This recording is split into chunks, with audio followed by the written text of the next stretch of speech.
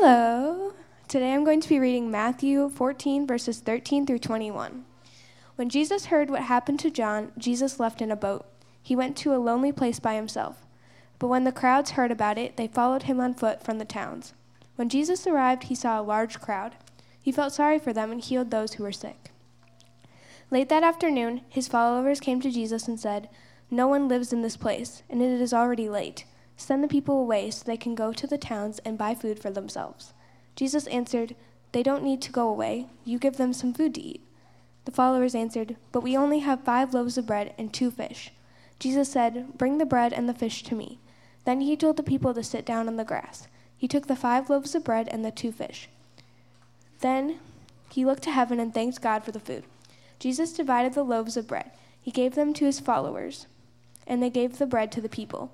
All the people ate and were satisfied. After they finished eating, the followers filled 12 baskets with the pieces of food that were not eaten. There were about 5,000 men there who ate, as well as women and children. Thank you, Kira. Good morning, everybody. Well, we are wrapping up a 4-week series that we've been calling Restart, Rethink, and Renew. And we've been talking about the ingredients of a new beginning. And today we're looking at focus and the renewal we find when we focus on others. See, part of what makes Restoration unique is that we say we are increasingly Christ-centered people with an others-oriented focus. So, what does that exactly mean? Well, it means when you look at Jesus' life, when you look at his ministry on earth, and when you look at the books of Matthew, Mark, Luke, and John, the ones that talk about Jesus' ministry, everywhere you see Jesus was moved with compassion, you see action. Jesus felt something, therefore he did something. Jesus' compassion was connected to action. And compassion means in the scriptures like a yearning in your guts, which probably sounds weird, right? No? Maybe? Well, that's what it means. It means like your intestines are rumbling inside of you. It's not just an ache for you, though. It's an ache that's deep down for someone else. It means to feel something deeply and be moved to action. So it's not just an emotion. And if you're a note taker, you could write down, real compassion demands action. I think it's even on the screen. See? Look at that. Real compassion demands action. Like, look, for instance, at Mark 1, 40 through 42. We'll put it on the screen. A man who had a skin disease came to Jesus, and on his knees he begged Jesus. He said, "If you are willing, you can make me clean. You can do it." And Jesus was filled with compassion. And he reached out and he touched the man, and he said, "I am willing. Be clean." And right away, the disease left him, and he was healed. Compassion, action. Or look at Matthew 20, verses 30 and 34. There's 2 blind men sitting by the roadside, and when they heard that Jesus was going by, they shouted, "Lord, Son of David." That's like calling him King. "King Jesus, have mercy on me." Jesus had compassion on them and touched their eyes. And immediately they received their sight and followed him. See, real compassion demands action. To say that we care, but to not care, or to not act, is to not care at all. I'll say that again. To say that you care, but not act, is really to not care at all. That's kind of part of our problem. The University of Michigan did a study, a comprehensive study of 14,000 college students from 1979 to 2009. Now, I realize that was a long time ago, but 1979 to 2009, and they found that there has been this drastic decline in empathy. In fact, their results showed that college students care 40% less than they did in the 80s. And I can tell by some of your facial expressions that you're adding to that statistic by not caring about that statistic. Right? 40% is almost half. That's kind of a big deal. They use this scale of 1 to 5, 1 being strongly disagree, 5 being strongly agree, to questions like this. Sometimes I try to understand my friends better by looking at things from their perspective. Yeah, I do that. Or, no, not so much. Or, I often have tender, concerned feelings about people less fortunate than me. Yeah. I mean, that's the sharp decline in empathy. 40% fewer young adults are saying, yeah, I care about people less fortunate than me.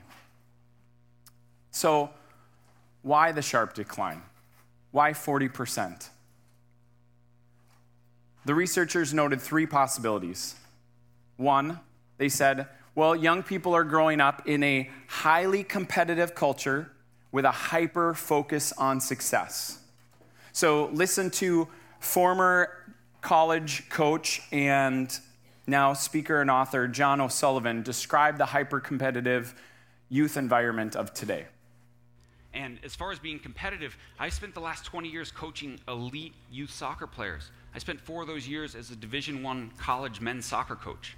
So I know a little something about competitive athletes. And what I saw on that 10-year-old boys game, and what I see in so many sports all around the country, that is not it.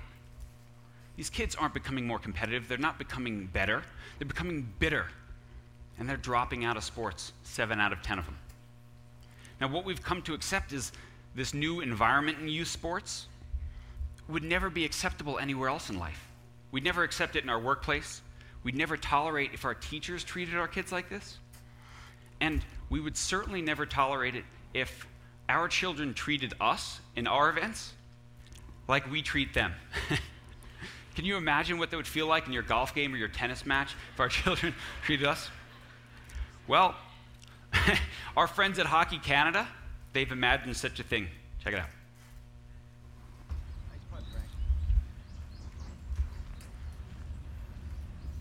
Come on, Dad, focus. Widen your stance a little. Don't slouch. And don't screw up. This is the big league. What are you doing? Keep your eye on the ball. That was pathetic. That was sorry doesn't cut it. A little bit of truth there. And see, it's not just sports where we're finding this hyper competitiveness or this hyper focus on success. The second thing that the researchers found is that a constant exposure to pain and suffering desensitizes us. We're exposed to 3 times more media content and non-work-related information than we were 30 years ago. Now, I'm kind of surprised that it's only 3 times as much. And in terms of media content, they're not just talking about Mortal Kombat, Call of Duty, or Fortnite. They're talking about violent video games, in case you're not sure. They're talking about anything where we see pain and suffering. The more pain we see, the harder it is to care. So when I was a child, I had to watch commercials. Like, I didn't have skip ad. So, I mean, that's another story. But every once in a while, there would be this like UNICEF or CCF, Christian Child's Fund commercial that would come on, and it would show a starving child from Africa that was really skinny. There were flies buzzing around his or her head, and the voiceover would talk about the dirty water that they had to drink and the lack of food that they had access to. And it disturbed me so much that I often had to change the channel because I felt guilty living in my nice house with cupboards full of food. But now I can see that every day, all the time, all around the world. I mean, think about it. I can see it on social media. I can see it when a friend goes on a mission trip, or when there's news coverage of a war-torn country like Syria. I can see it in a friend's adoption story. I can see it on cell phone videos of hurricanes or tsunamis or tornadoes, all of which I think I've seen in the last week and a half. I mean, I see picture after picture and post after post, and honestly, it bothers me a lot less than it used to because of this constant exposure that I become desensitized to. And the third reason that they noted of why there might be this sharp decline in empathy is that, I like how they put it, we're more obsessed with ourselves. I mean, the researchers noted that college students today may be so busy worrying about themselves and their own issues that they don't have time to spend empathizing with others, or at least perceive such time to be limited. So, for all of you in the room who are younger than college, you've grown up with a word that is really new to the people that are older than college students, and the word is selfie. Okay? Like when I was a kid, it was not normal to turn the camera on yourself. We just didn't do that. But that's part of today. So I decided to do a little research on the most popular types of selfies. So first, there's the standard smiling selfie. I got that one wrong. But then there's the me and my bestie selfie, or BFF. It works. It's more popular if you look at the camera together, not the screen. Or if you have matching outfits on. Now, then they get a little more. Then there's the me and my friends selfie. I think we got this one right. They get a little more advanced, though, because you've got the, we've got great seats at the game. I bet you're sitting at home selfie. I know some of you have done this one. Or the me and my food selfie. It's the ice cream bar. And now this one is really advanced. Usually girls are better at it than guys, but I tried the best I could to get the duck face selfie right. And I haven't even gone to me and my cute pet selfie, or the I just woke up selfie. Yes, there is one. The new haircut selfie, or the I'm rocking this outfit selfie that has a cool case if you do it. So, this is our world. You can change the picture now. This is the world that we live in. Is it not? So we've got this sharp decline in empathy. We've got a world where, really, if you think about it, most of the social media that people consume is directed at themselves. So the more we use social media for ourselves, the less we care about others. So we live in a me-oriented world. We want to be Christ-centered people with an others orientation. And yet our world is all focused towards us. So now we're going to pass out some to-do list sheets that are going to come down the aisles. And what I want you to do is no matter how old you are, if you can write, and if you can't, then someone that's bigger than you or near you that you know will help you.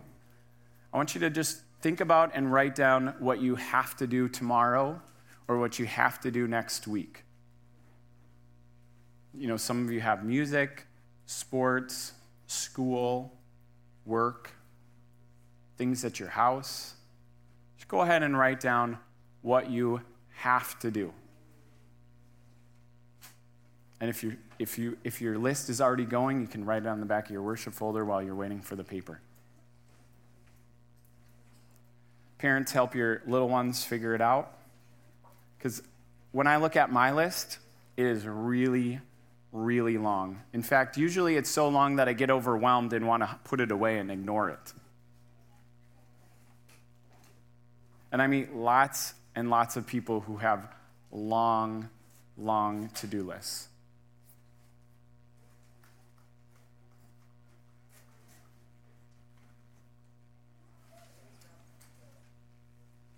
Oh, see, some of you're using it on your phone. Yep, that's okay. I've got it on my phone too. I've got it in 2 places actually, but that's a little bit stressful because then I have to go look in 2 spots. I don't recommend that method.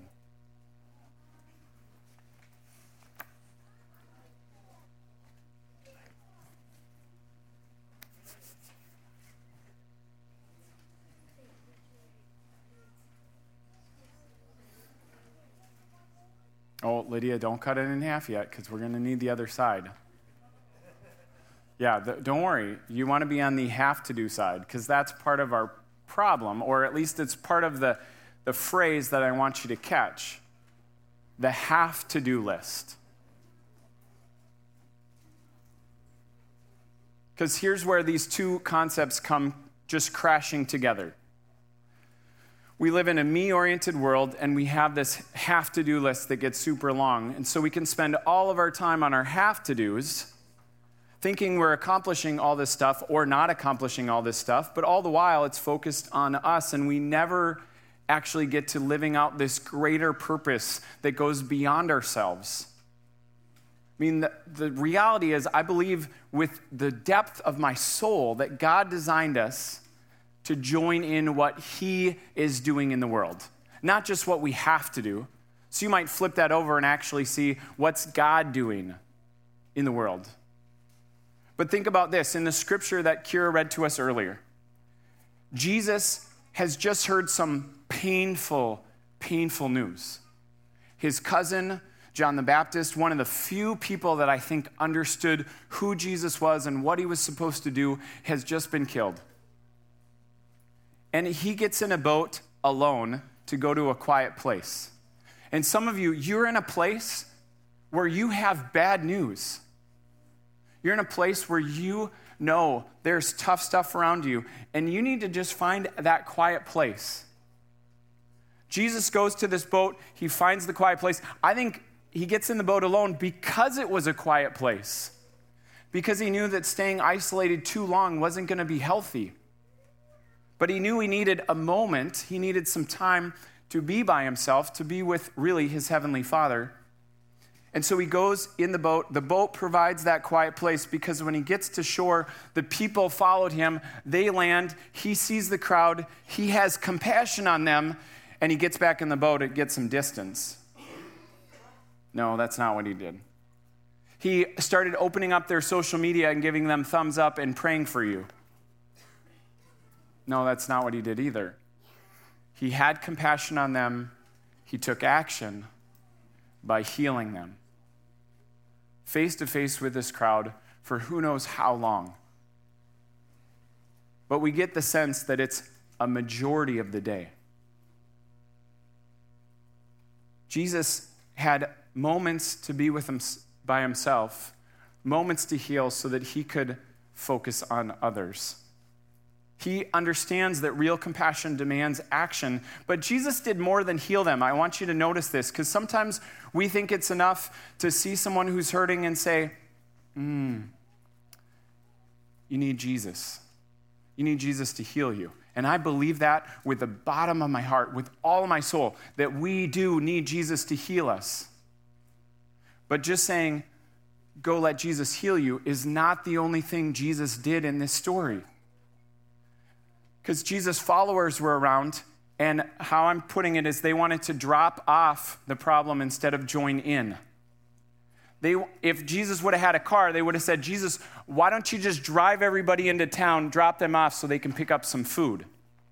That's where it goes in the story. Jesus, don't you see that it's getting late, that all of these people need to eat?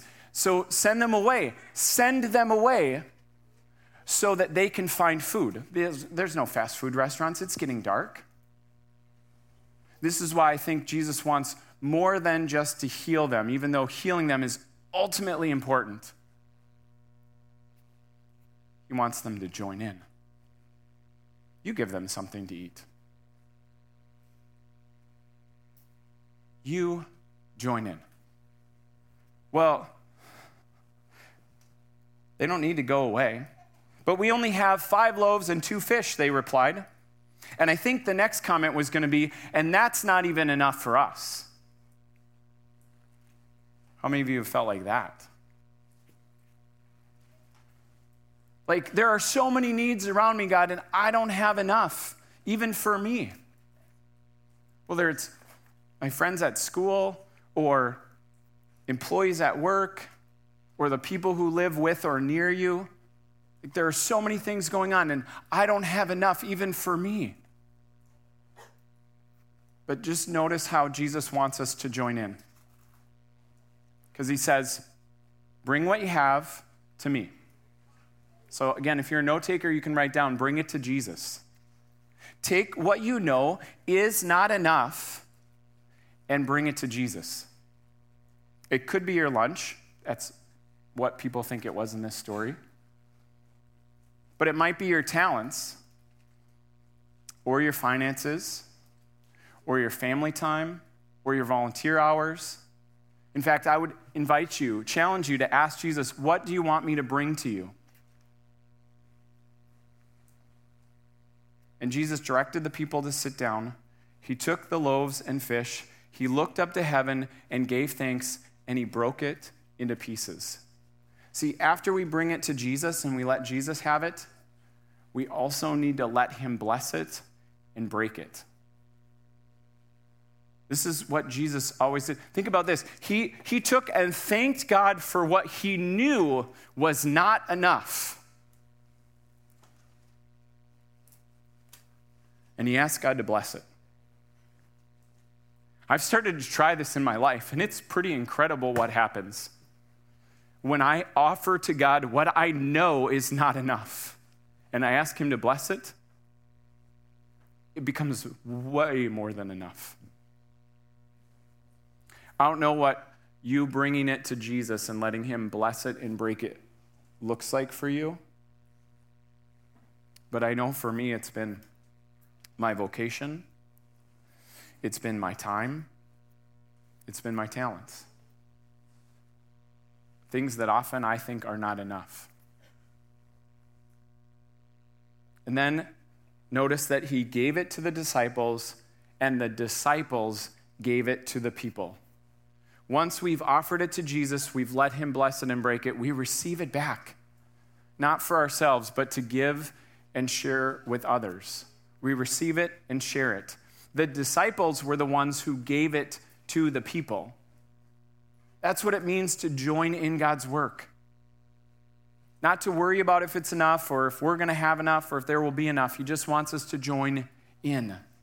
And when we do, God, we experience God's power, his miracles, his miraculous power by focusing on others. We experience renewal. We experience a new beginning, actually. And when you offer your service to God and others, he changes you. It's one of the reasons that we ask everyone who attends Restoration or finds Restoration as their home to serve in an area they're needed and in an area they're gifted. Not all the time, but regularly, because it helps us focus on others. An area where needed, an area where gifted, we'll have to rely on his power. We'll eventually come to a place where we know we don't have enough, and then we'll experience his renewal. We'll experience the changes that we need. So as you look at that God's to-do list, or what's God's doing list, what are some things that you might write down there? You can see places to write it down. It might be joining a small group. We've got life groups, we've got disciple groups, we've got Bible studies. You will experience God's power in those places. It might be a place to serve. I had an experience last week in a conversation where somebody was helping our kids director organize different spaces in our church. And he's like, all I did was help figure out where kids can go best and get some dividers. But then this parent came in and just stopped in their tracks, got tears in their eyes and said, this is amazing. My kid's going to be safe and loved. I can worship God in this space and not worry. That person said to me, thanks for letting me be a part of God's miraculous power. Sometimes I think it's just a task. This is what happens when we join in. And this is what happened actually to second-year pro quarterback Carson Wentz. Some of you might know the story, but last December, as he was blazing towards the playoffs with his team, he was leading many of the MVP polls for the season until he dove across the touchdown line and had his ACL and LCL ripped open. And 4 plays later, he limped off the field, fearing that his season was going to be over. And it was. And he said everything that followed that game, everything that his teammates accomplished, that he knew they couldn't have done without him, but yet seeing the stellar play of his backup quarterback the next week, and then the tremendous play of him throughout the playoffs, actually upsetting the New England Patriots to Super Bowl 52. He said it was just this mixture of highs and lows, and it was messy. Like, yes, he was happy for his team, but he wanted to be playing, not watching. He wanted to be leading. And he was sitting out. He got married last summer. That was a huge high, but the wedding and the honeymoon were right during this painful rehab. And which was a huge low. He still wasn't healthy enough to start week 1, which was another disappointment, which was another excuse to run and hide, which was another excuse to feel isolated. And some of us, we're going through pain and we get isolated or we feel isolated. And that would be a normal response, except that's not what Carson did. Instead, what he did is he renewed his focus on others. He committed to a charity softball game that he still went to that saw over 25,000 people attend it. They raised over $850,000 for charity. $850,000. That's kind of a lot of money. Then Carson presented a $520,000 check from his own nonprofit, Audience of One, to the Mission of Hope Haiti, so they could build a new sports complex. And then at the end of the summer, his foundation and his church actually teamed up to start a food truck outreach that had its first experience less than a month ago. So take a look at this video.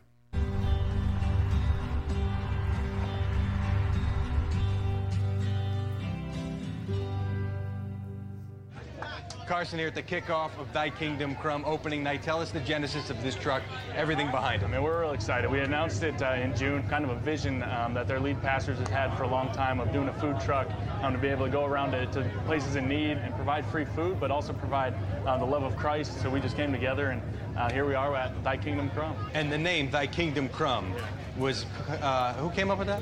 Coming up with names might be the hardest thing. We had this group text thread going for quite a while. And finally one night it kind of hit me, and I sent the text, and everyone loved it, and it stuck. I just want to come out here and support them, and just to be out in the community, celebrating with people, loving on people. I mean, the message of our faith is paramount to us. It's night 1, it's opening night, it's a success.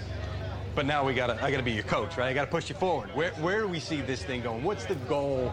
I mean, I think the biggest thing is sharing the love of Christ. You know, we're gonna provide them food, and we believe that'll physically fill a need, but we want to fill a spiritual need along the way, and we'll just see with more donations and how much we can bring in to just provide, maybe a couple times a week, and Lord knows if this will, take off and be a multiple food truck type thing in multiple locations. We're creating the blueprint as we go here, so it's pretty fun. Why is it important for you to say, no, I'm going to connect with community? The longer I've been here, the more I've just felt a passion and a real connection with this city, and just you see a lot of need in places, and just want to make a difference and just really uplift people and provide something different. And so just being able to connect with the blue-collar work ethic and provide some love and a little food along the way definitely resonated with me, and we're really excited about where it's going. They didn't look easy. When you've got Carson Wentz, a lot of things can look easy. What you see in that story, and really what you see in Jesus' story, and I think in our story, is that suffering does not have to isolate us. See, when we join in instead of sit back, when we offer what we have to Jesus that we might think is not enough, when we let him bless it and break it, when we receive it back and then share it with others, we're the ones who are renewed and restored. And today we're going to do that in a small, simple way with communion. There's 3 stations, 1, 2, and in the back, 3. And if you have a gluten sensitivity, then come right over to this station on your left. And there'll be elements there that are available to you. And when you reach the station, come in from the right, go all the way around to the left. Your communion servers are actually going to be more like hosts today. They will help you in serving each other. So you'll serve the person on your left. After you've eaten the bread and the juice, the person who served you will hand you the 2 bowls so that you can turn and serve the person on your right. When you reach out you take. And then when you reach out the bread, you say, the body of Christ given for you. And you let the person take a piece. Then you reach out the juice and say, the blood of Christ shed for you. You let the person dip the bread in the juice and partake. It'll take a little longer because the person will be chewing before they can say the words, but it was the simplest way that we could go through it. And what you'll find, I believe, as you share the elements with your neighbor, is that Jesus really is present. That we are joining in his work. After you're served, you may return to your seat. The next group can start to come around the table, and then the communion hosts will start the train again. We encourage children to participate, but we leave it up to parents as to determine when they are ready to take communion. So if you've never had a conversation about that, Christine or I would love to help you with that conversation. Now, hear the words of our Lord Jesus. It says, when the time came, Jesus and the apostles sat down together at the table. And Jesus said, I've been very eager to eat this Passover meal with you before my suffering begins. For I tell you that I will not eat this meal again until it's fulfilled in the kingdom of God.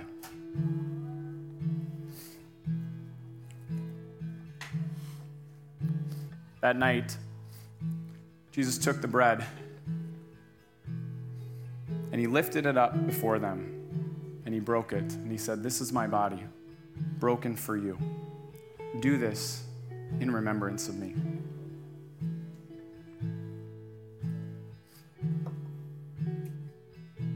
Then after supper, in the same way, he took the cup and he said, this cup is the new covenant in my blood, which is poured out for you.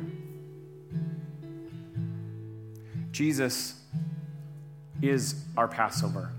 Jesus is our communion. Jesus gave himself, which many people say would not be enough.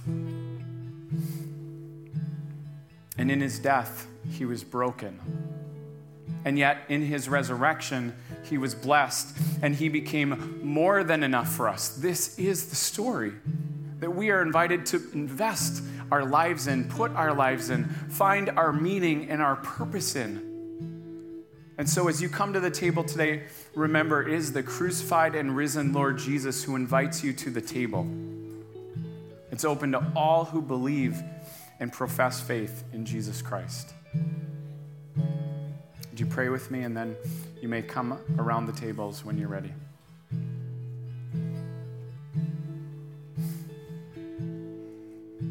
Heavenly Father, I just thank you for being present in this service and in your word, in our praise. God, we acknowledge that you are here. Where two or three are gathered, there you are in the midst of them.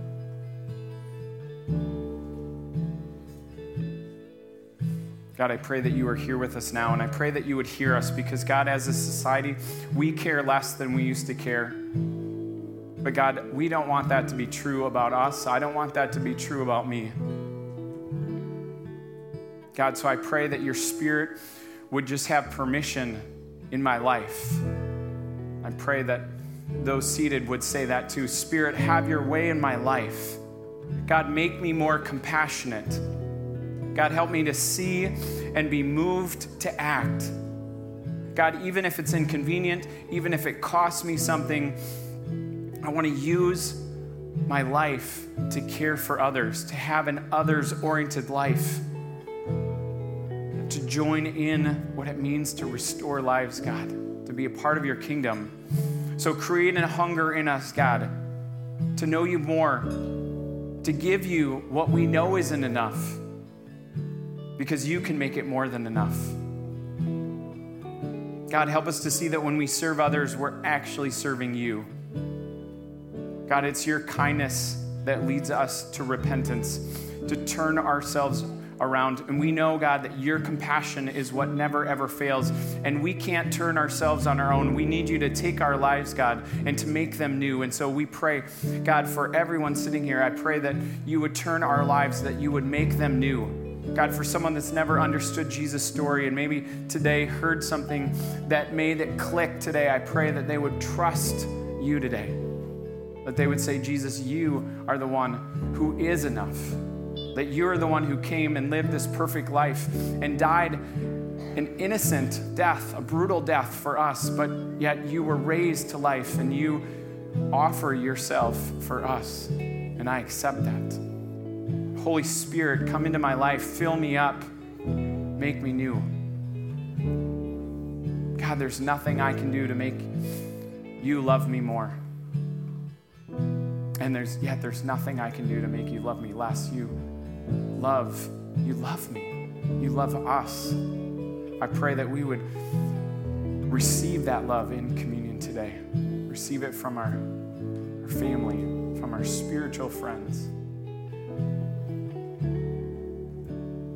That our to-do list and our have-to-do list would become what you're doing list.